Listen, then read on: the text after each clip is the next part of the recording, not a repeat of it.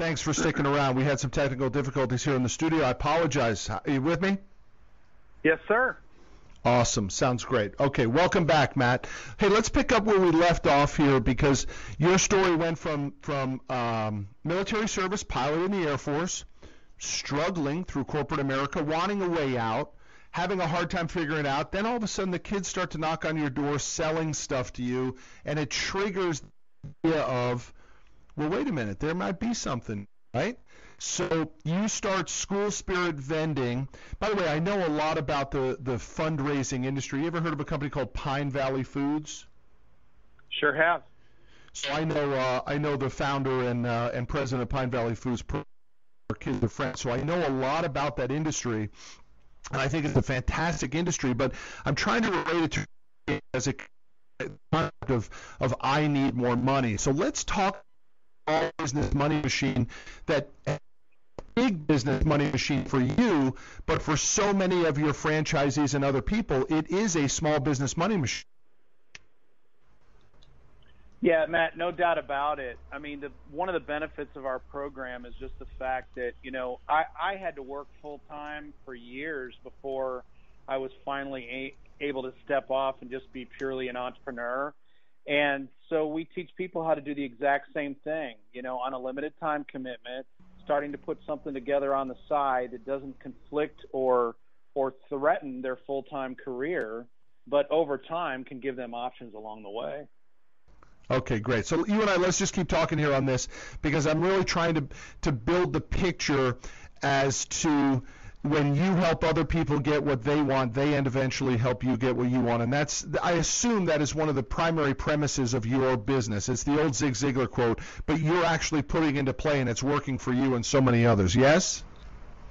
Yeah, I've been all about the win-win, Matt, for as long as I can remember. In fact, one of the reasons why I was so wildly successful in my advertising career was because I wasn't just looking to sell ads. I was looking to sell programs that worked for my client so that they made tons more money using me than not. And so that same thought process was transitioned over when we started SSV almost 9 years ago. And, the franchisee makes the most money by far, but in exchange for, us helping them and providing a system and support and all the things that they need to back them up, we get a little piece of what they do, and it ends up being a win-win for the two of us, and then, of course, the big winners are the schools as well. Yeah, no, it is. It's a win-win-win across the board. But Matt, let's talk about what kind of money could a franchisee make? Because in my book, I Need More Money, we talk about a $2,000 small business money machine. It should be the initial goal when someone does this. In other words, they're working as a video production manager in a company. They need to be able to create a small business money machine outside of that primary income stream, and we suggest that it needs to get to $2,000. Can somebody make $2,000 a month being a franchisee of School Spirit Vending? Definitely. I'm limited, Matt, by what I can say just because of the government and franchise laws, but suffice it to say, yes, that can be done and has been done over and over and over again. Yeah, you bet. And so how many people eventually say, hey, listen, this actually isn't as hard as I thought it was going to be. In fact, I actually like it more than my primary job. I'm going to go full-time with my vending business. We've got about 70 franchisees across the country today. I'd say right now about a third of them today, this is all that they do. Now, that wasn't the case to begin with, but over time, that exact same scenario that you mentioned has played out over and over and over again. Yeah, I love it. I love it. Well, Matt, listen, I want to say thank you for coming on the show today. I appreciate what you're doing, both as your service to our country, but also now as a successful entrepreneur and helping other people become entrepreneurs. I think you and I would both agree on this, that what people don't understand is you don't have to go from zero to multi-millions to consider yourself in business or successful in business, there are lots of other ladders and rungs on the ladder along the way. And if people would just look more like that, I think they would understand that they actually can do it. So many people think it's not going to move the needle, but there's a lot of things they can do for a couple grand a month that does move the needle over time. Yes? Heck yeah. I mean, Matt, I was selling 25-cent gumballs. That's the foundation of everything that I have today. But the beauty is the margin. You know, I mean, you know. That's awesome. I love it. Matt, listen, I appreciate your time, man. Thanks for sticking with us through the technical difficulties, and I'm going to be talking to you again. Thanks, pal. Sounds good, Matt. Take care, man. Bye. God bless. Welcome back. Segment 3 of the I Need More Money radio show. Got all the technical difficulties fixed.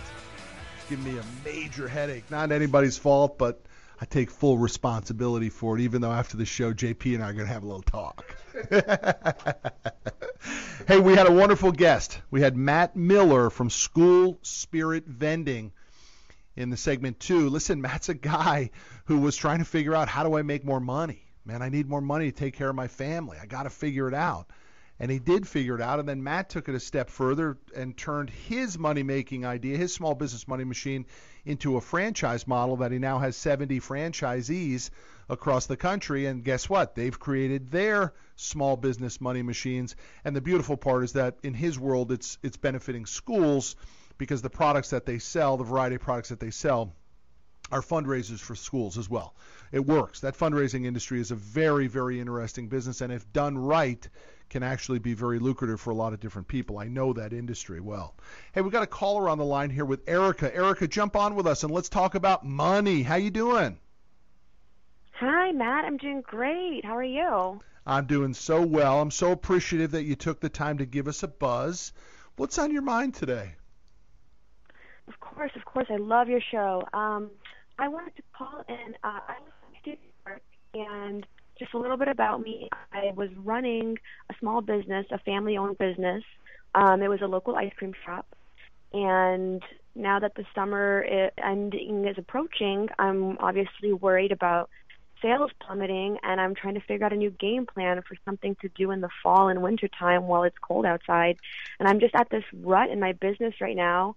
I'm not sure what to do to change and boost my sales once the summer season ends, and my family and I are getting a little bit worried. How long's the business been around? Is this your first season? We just opened in May, so we're all very new to this whole business thing. Before we started this business, my husband was working.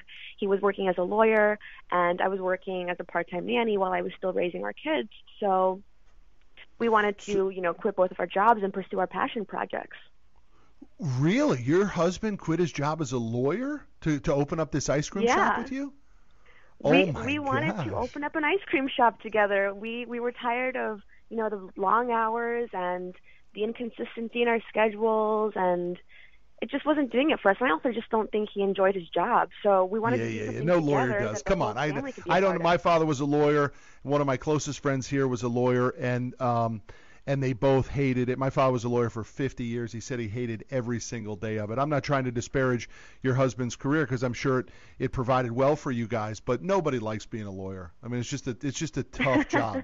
Why do you think he left to go into the ice cream business with you, right? I mean, that's the whole point. But here's what we got to do. We got to get the ice cream business pumping and cranking. Was it a good summer? Did you guys make the money you thought you were going to make this summer? Sorry, what was that? Did you guys make the money you thought you were going to make this summer? So far, it's been pretty good. I mean, we didn't set the highest estimates for ourselves, but we have surpassed what we did set out to make. So I would consider that successful. So how long could you go? Let's say that you started to hit the bottom estimates of your slow time. I mean, would it really put a heavy pinch on your family financially? If we didn't make money the first few months after the summer, you're asking? Yeah, like if you started to hit the lower projections of your business plan as you start to go into the colder months, would it really put a pinch on you guys? Or do you have reserves that you could weather the storm? We do have some reserves to weather the storm. but it would be very tight around the house. And I have 2 kids. We have 2 kids, so we have to be able to, provide for them accordingly. And I don't want their lifestyle to have to suffer because we can't get our business together while it's the slow season. Well, that's nice of you to say that. Your kids they probably won't appreciate that, but my kids sure as hell suffered for a long time. My kids suffered, and it's not their fault, it's my fault. It's my fault for going into business for myself and thinking that it was going to be better than it is. Because Erica, the reality is you cannot be in business for May, June, and July and think that you're going to replace the salary of a lawyer. You're going to go through this difficult valley now, and that valley is going to be emotionally taxing, financially taxing, and it's really going to stress you 2 guys out. So what we have to do is figure out the game plan to minimize that, because it's just built in. Any entrepreneur that goes into business, for me it lasted 12 years. I want that to be shorter for you guys, but everybody has to go through this pain point. So what other products could you guys make that are not specifically heat-related purchasing patterns? What else could you guys do in the ice cream shop? You know where I'm going with this, but what else could you make? Oh, yeah. Well, we were brainstorming the other day, and we were thinking that, once it gets to that October, November point where no one definitely is going to go outside and spend money on ice cream, we were thinking of turning it into like a hot chocolate business, but doing gourmet hot chocolate and offering different kinds of products in that, and maybe even adding candy products to the store. I love it. Keep going. What else could you do? Oh, I don't know. That's where we got stuck. How about birthday cakes? How about celebration cakes? And how about this? Every time someone came into that ice cream shop, from the minute you opened that door, were you collecting email addresses and Facebook accounts and social media accounts of every person who bought an ice cream for the last 3 months? We have been. We've been very active on Facebook and getting our local community to support us and like us on Facebook. Fantastic. So how about email addresses, though? Did you collect any of those? Emails, we've gotten a few. That's been kind of our weaker point with networking and marketing, but we're working on it. So I would definitely, you got to think about that. If you had been collecting those email addresses, how many people do you think came through the door since May? Hundreds or thousands? I'd say thousands. It's been pretty popular. We sell such a variety of ice creams. It's like the new hip and trendy part of town. People love it. I love it. So if you had collected thousands of email addresses, now what you'd be doing is emailing into them as you're going into the cold month, and you'd be saying, look at the new product offerings that we have at my shop. We now have cakes. We now have hot chocolates. We now have candies. Regardless of the changing in the weather, you still want to come and see us. Ice cream or no ice cream, we've got you covered. That's what's so important. I look back, if I had done that early, we still have we have probably 10,000 email addresses, but we've talked to and done business with hundreds of thousands of people that we never collected email addresses. I wouldn't have to work another day. All I'd have to do is tell Rich to send out email blasts every week. Just go ahead we blew it. So now guess what? We still cold call all the time in here. So you guys need to put that program in place. I love the candy store. It's, as you know, super hot. I love the idea of the hot chocolate, and then definitely get into the celebration cake business, ice cream cake business, compete head-to-head with Carvel, Marble Slab, all those guys. And recognize, listen, that you're going to go through some hard times, Erica. The arrow of entrepreneurship doesn't go straight up. It takes time. And you guys need to be prepared, both not just in business, but I mean this personally, in your tightness of your marriage and your relationship. You guys got to be tight, because you're about to get stressed. And the only way you get through it is when he's down, you're up. When you're down, he's up. And when the two of you are up, you become unstoppable. And start talking about that, because what I just said is what most people don't realize. You ain't going to go into business for 3 months, and the arrow is not going to go straight up. It's going to come down. So I want you guys to do great and be prepared for it. How's that sound? That was beautiful. That's really, really great advice. Thank you. You're so welcome. I wish you the best of luck, Erica. Knock 'em dead. Send me some damn coupons, too, would you? I will. I'll send them your way. All right. Take care of yourself. Bye. Hey, y'all, we're coming down a couple minutes in this segment. Listen, anybody who I'm so sick of it. I'm so sick of seeing people in front of their Bugattis talking about their BS business models. You know what happens in business? You suffer. That's the way it goes. You suffer, you go through pain, you say no a lot more than you want, you get into fights with your husband or your spouse, you get some bills on pink slips, and that's just the price you pay for eventual success. Or maybe you never get eventual success because the price you pay isn't great enough. It's the reality of how it goes, y'all. It doesn't go straight up. It gets real ugly sometimes.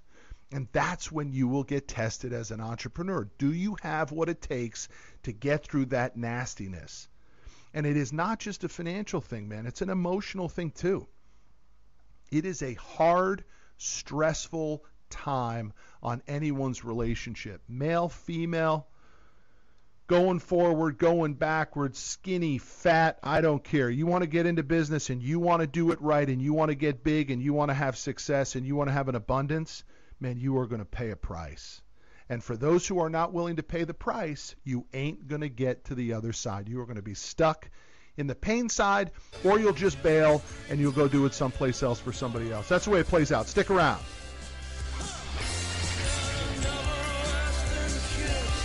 Welcome back, segment 4. The twist and turn of how a show goes like this. I mean, we start with this wonderful agenda. It gets a little sidetracked with some technical stuff, and then we get this call from Erica, who's a mom, a wife, an entrepreneur, and she's worried. Her ice cream business that her husband and she started had a good summer, but now they're worried what's going to happen in the winter. And I think she thought I was going to tell her it was going to be great, and I told her it's about to get bad. It's what happens, man. It's what happens in business. The arrow of success never goes straight up. It goes up and down and round and round and round. The purpose of the show is to get us all to think a little bit more about money and the importance of it. My challenge, though, is to deliver good takeaways that you understand that you can put into place. That's why we brought Matt Miller on the show today of School Spirit Vending to support this idea of the small business money machine creation. And a lot of people sort of misunderstand what I'm talking about there. They think that you need to create a small business money machine that begins to replace your current income. That's not what I'm getting at. What I'm getting at is figure out how can you make an extra $2,000 a month doing something that you are ridiculously passionate about or that it complements you. So, again, I use JP as an example in our office here. He's in the studio with me right now, but JP is our video production manager. And if JP was to take the small business money machine concept, put it into play for himself, JP is going to start videotaping weddings and funerals and bar mitzvahs and graduation parties. And JP is going to charge, we'll start at 500, so you got to do 4 a month. If you can't sell 500, you go to 250, and you're going to have to do 8 or 9 of those a month.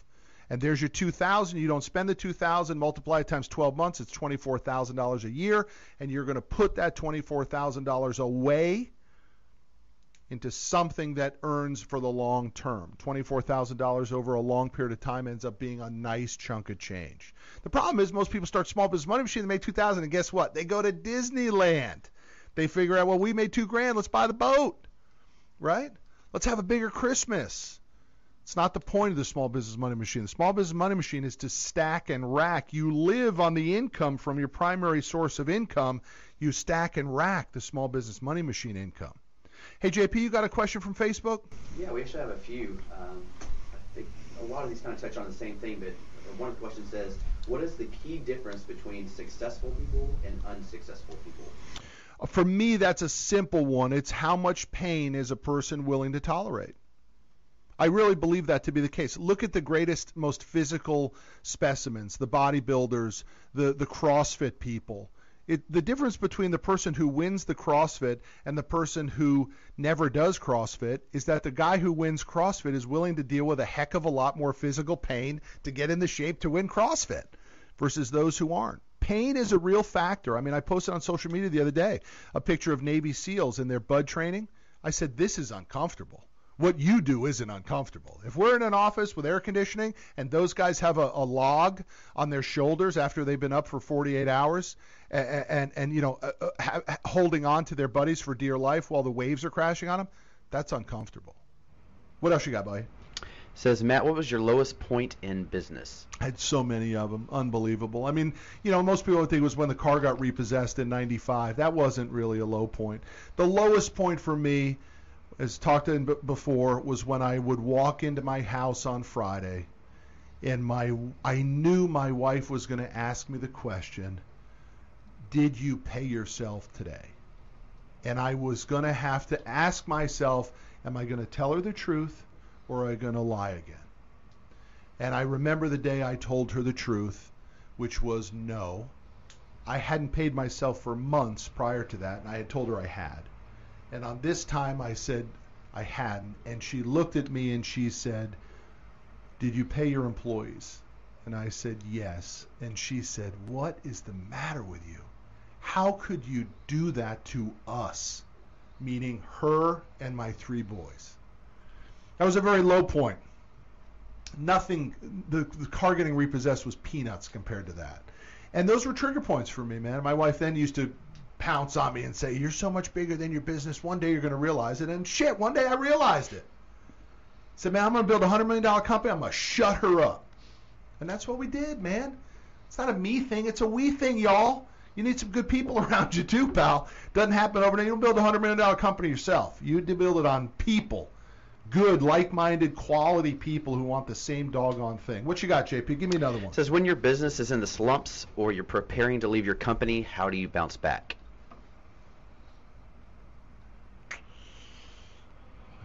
I just keep showing up every day. I just keep showing up.